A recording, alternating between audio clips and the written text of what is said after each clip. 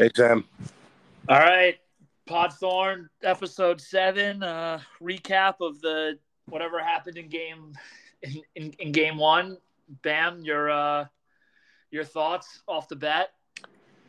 It went better than I anticipated, to be honest. Yep, me too. And at halftime, I said, Philly really doesn't have anybody to guard Bridges or really any of our wings. But at the same time, I didn't really feel like Philly broke that much of a sweat. They were still kind of able to keep us at arm's length the whole way.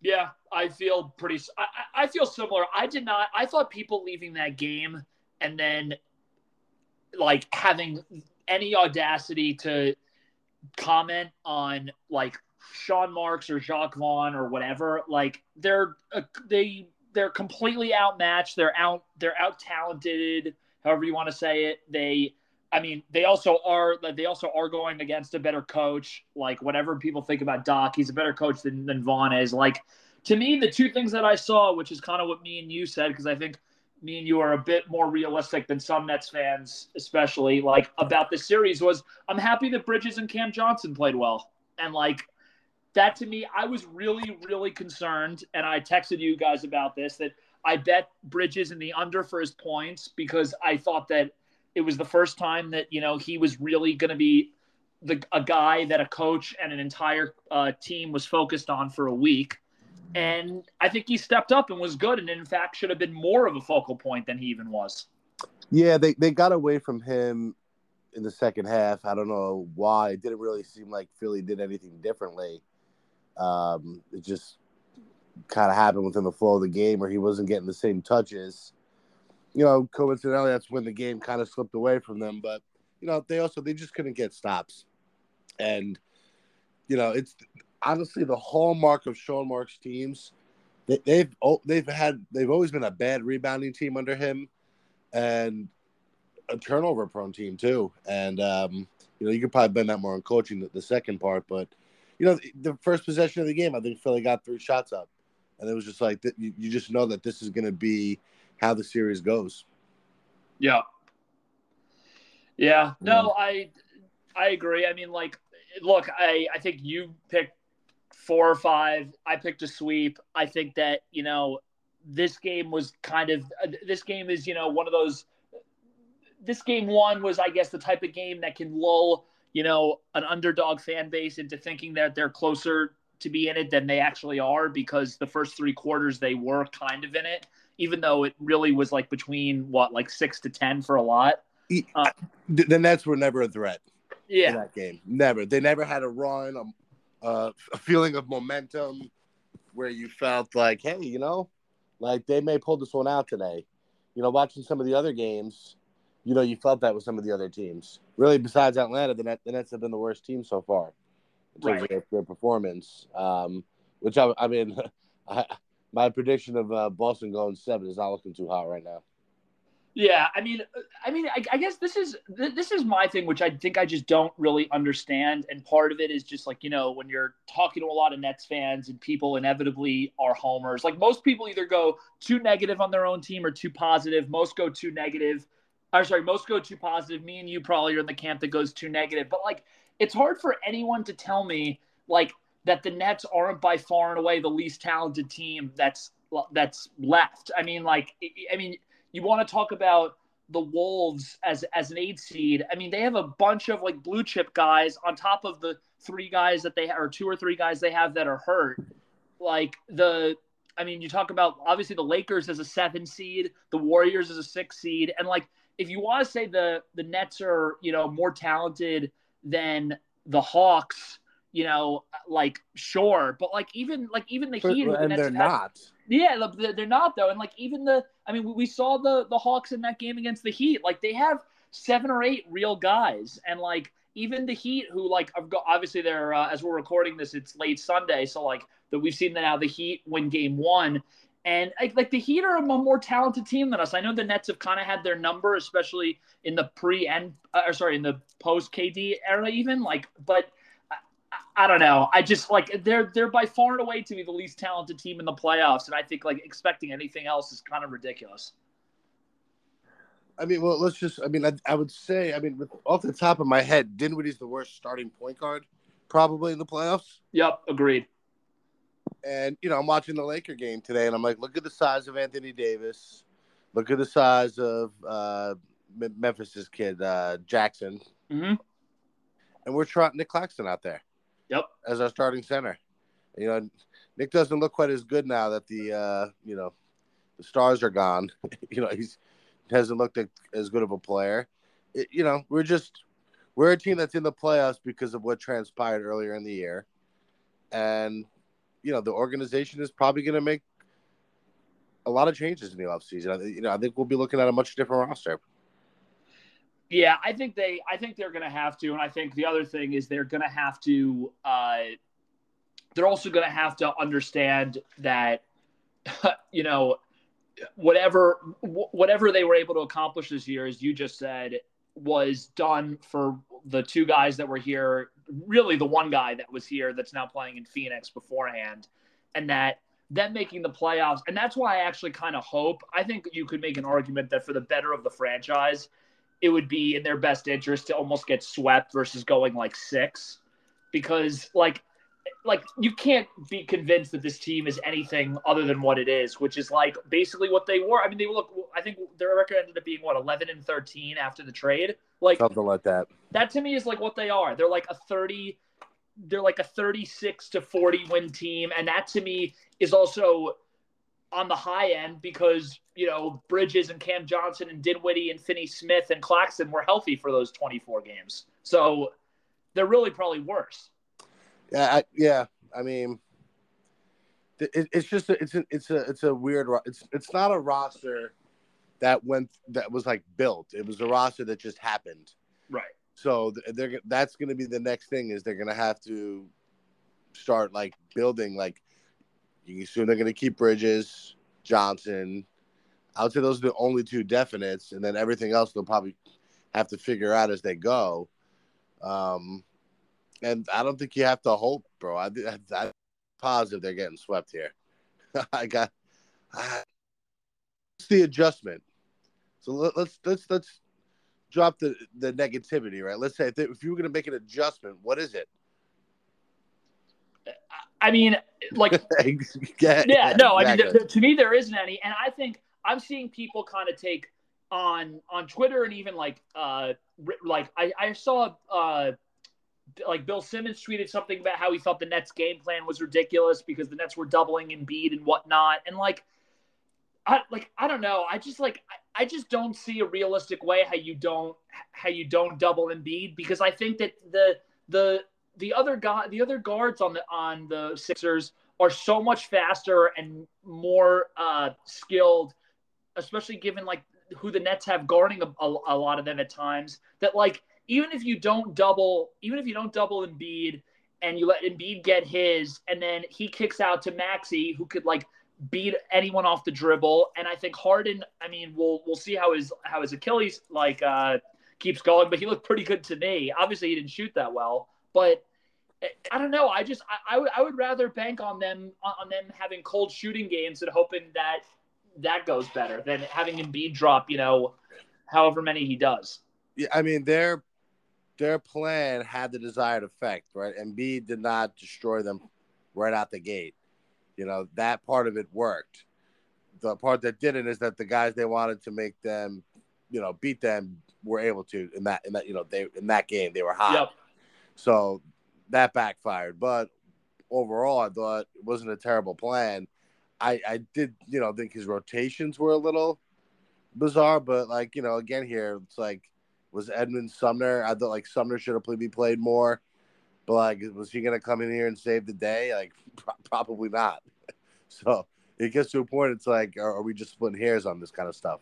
Well, yeah, and that's the thing that look like a fan base that has been beaten down as much as we have. Obviously, like you're gonna like go in a lot of different directions in terms of like the what ifs and whatnot. But like to me, like at the end of the day, as you just said, if your biggest critique is like why didn't Edmund Sumner play more, it's kind of similar to during the last kind of regime when people were like, well, the Nets should have had a better 9th or 10th man than James Johnson. It's kind of like I don't really know like NBA teams that lost finals because their 9th or 10th man wasn't good enough. It's usually like how good are your first like 1 through 6 or 7, and are they healthy? And then at that point you basically work it out. Like, they're overmatched. I agree. I would have played Sumner more also, and I really like him. Like, I just think he should be playing.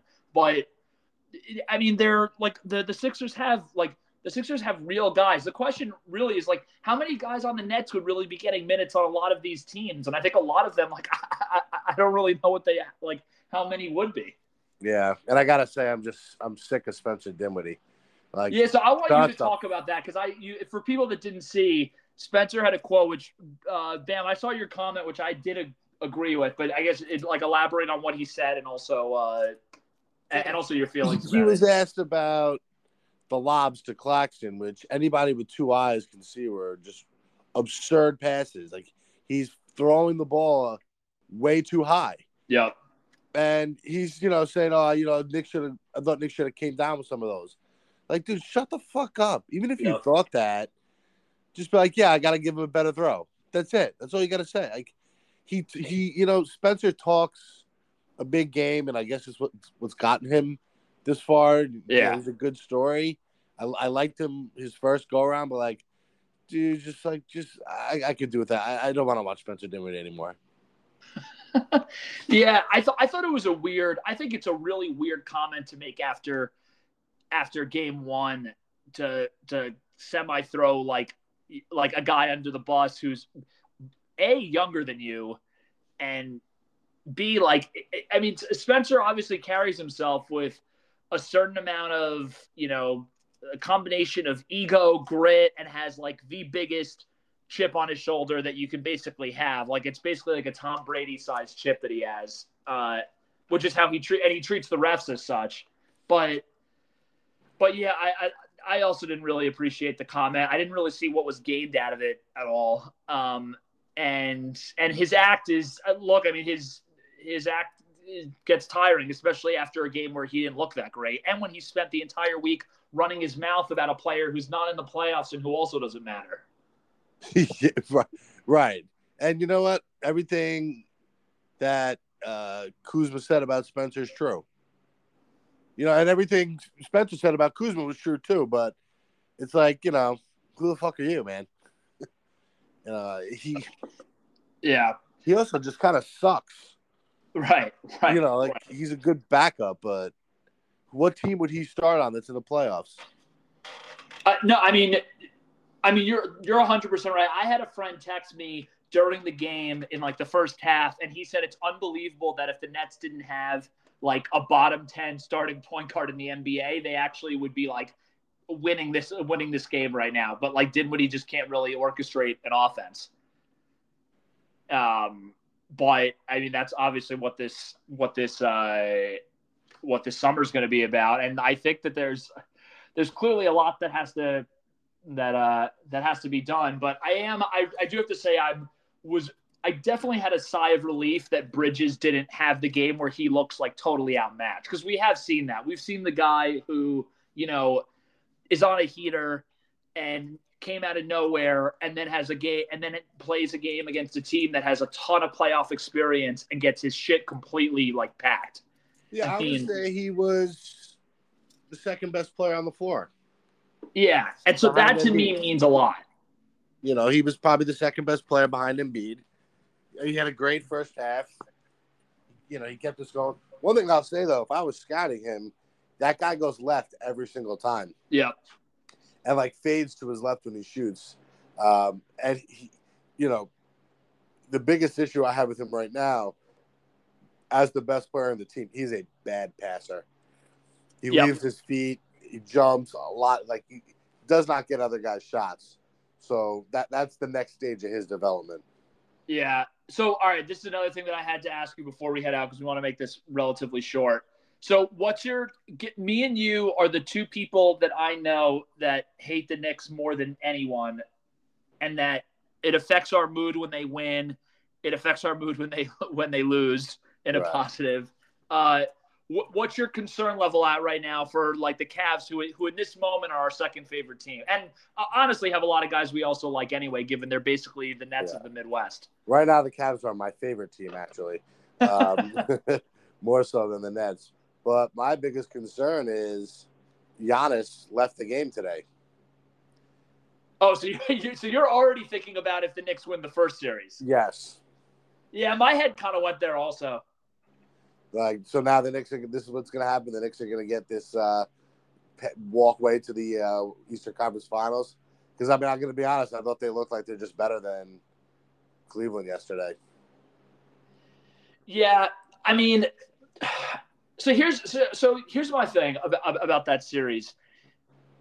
Like, the Knicks' depth is truly like great. Like, I think it's actually underrated to a certain extent how deep they are, but like, I mean, at the end of the day, they have just a couple of guys that can really like shoot you out of a game. Like, I think like Randall is like bound to explode and lose it.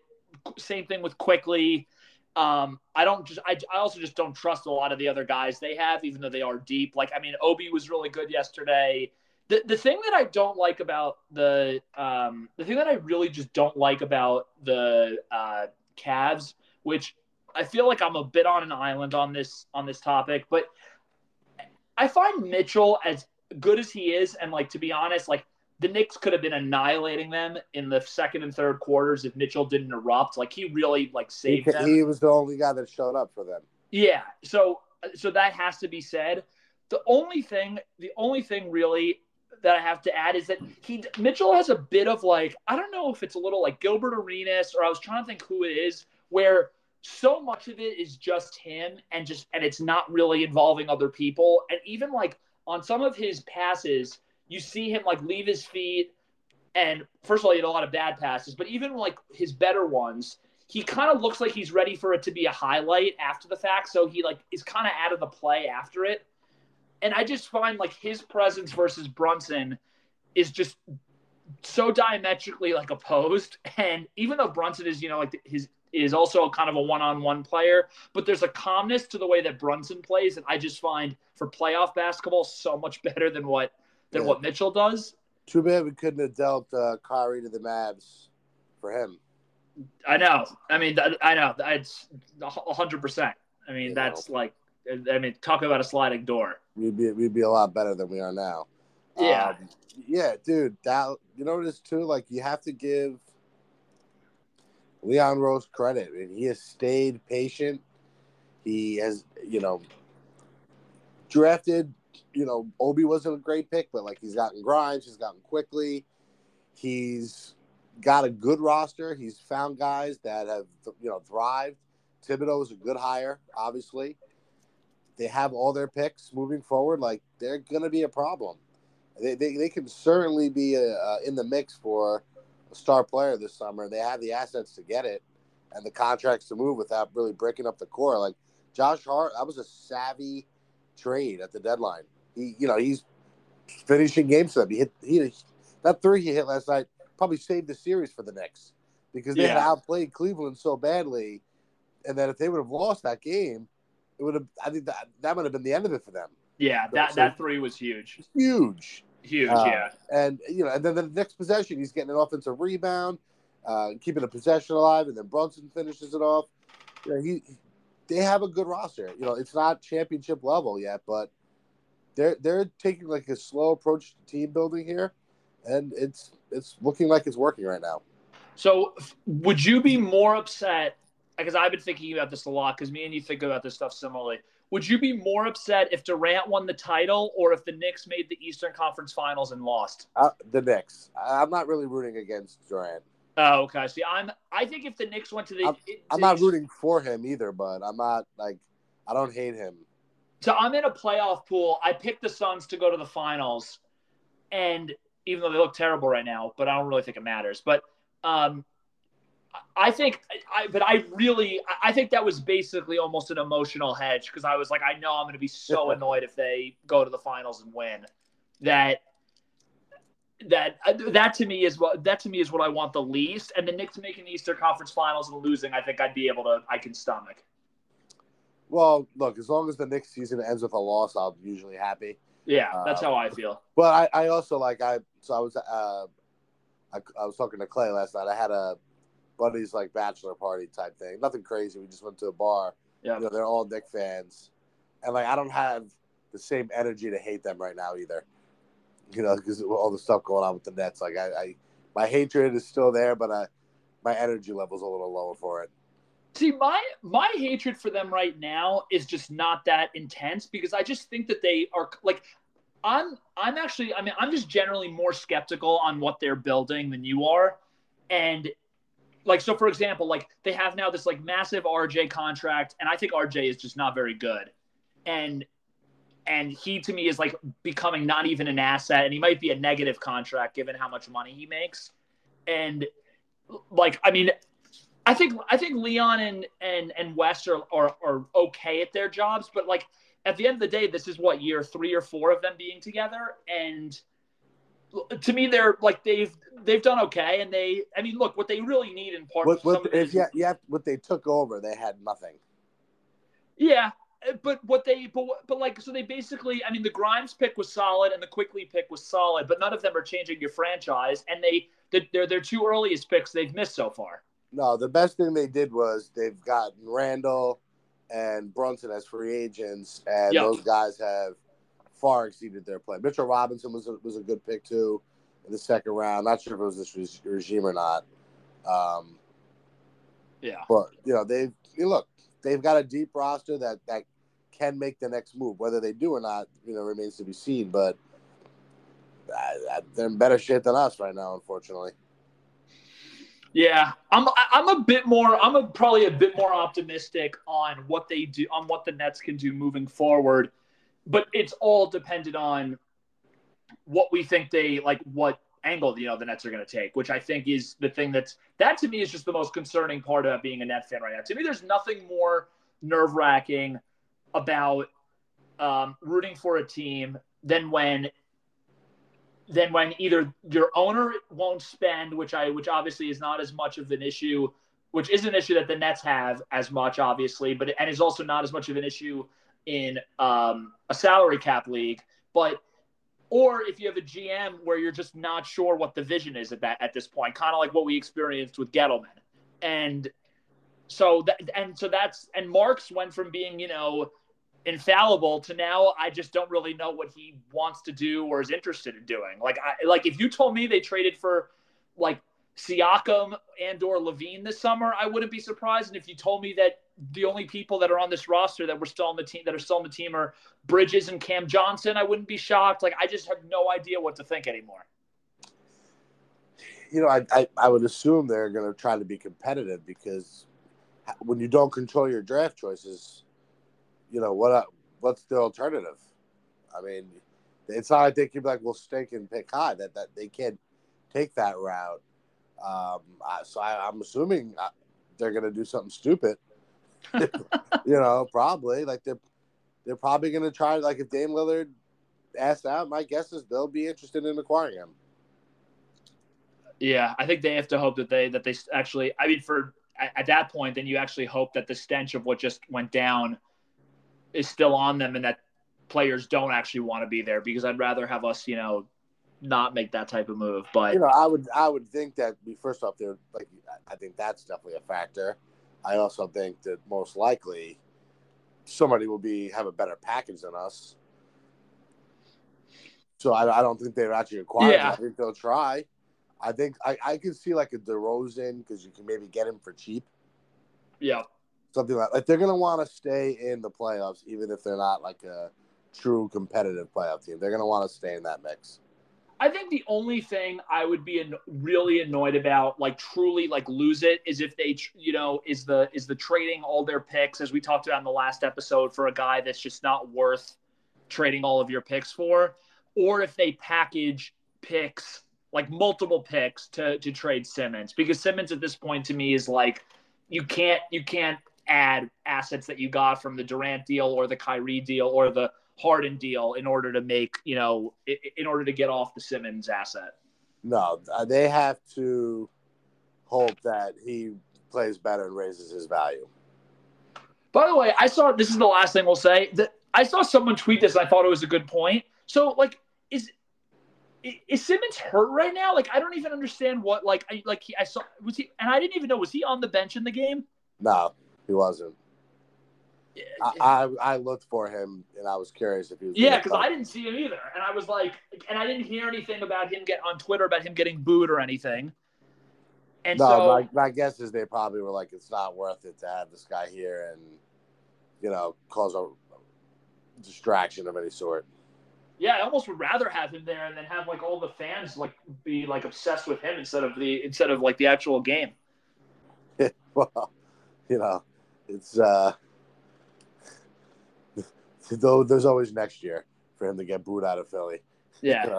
And picked on, and his back will hurt again next year. I don't have any hope that he's going to be anything for us. So, with game 2, we'll see what happens. My guess is they're going to lose comfortably again. And then game 3 will be like the kitchen sink game. Yeah. And if they win one, that'll be the one. But I think I picked a sweep, and I'm sticking with it. And yeah, and if they lose game 3, then game 4 could be similar to game 5 in 2019. Yeah, it's going to be bad. And if we had like rowdy fans, they'd get booed off the court, but they probably won't. No, I'm assuming you're not going to any of the games. No, I don't think I'm going to. I don't really. I don't know. It's hard to put any like money into like a team like this. Yeah. Are you going? No, I'm not. I was thinking. I said, look, if they were down 2-1 and are competitive, maybe I'd go to game 4. So that's a possibility, but I just don't foresee that playing out. But if it does, they're down 2-1. They win game 2 and they lose a competitive game 3. Game 4 is a Saturday at 1:00. I probably want it going. Yeah. All right. Well, I think we'll close it out there. We're real quick. Who do you want in the draft? NFL draft? Yeah. Oh man.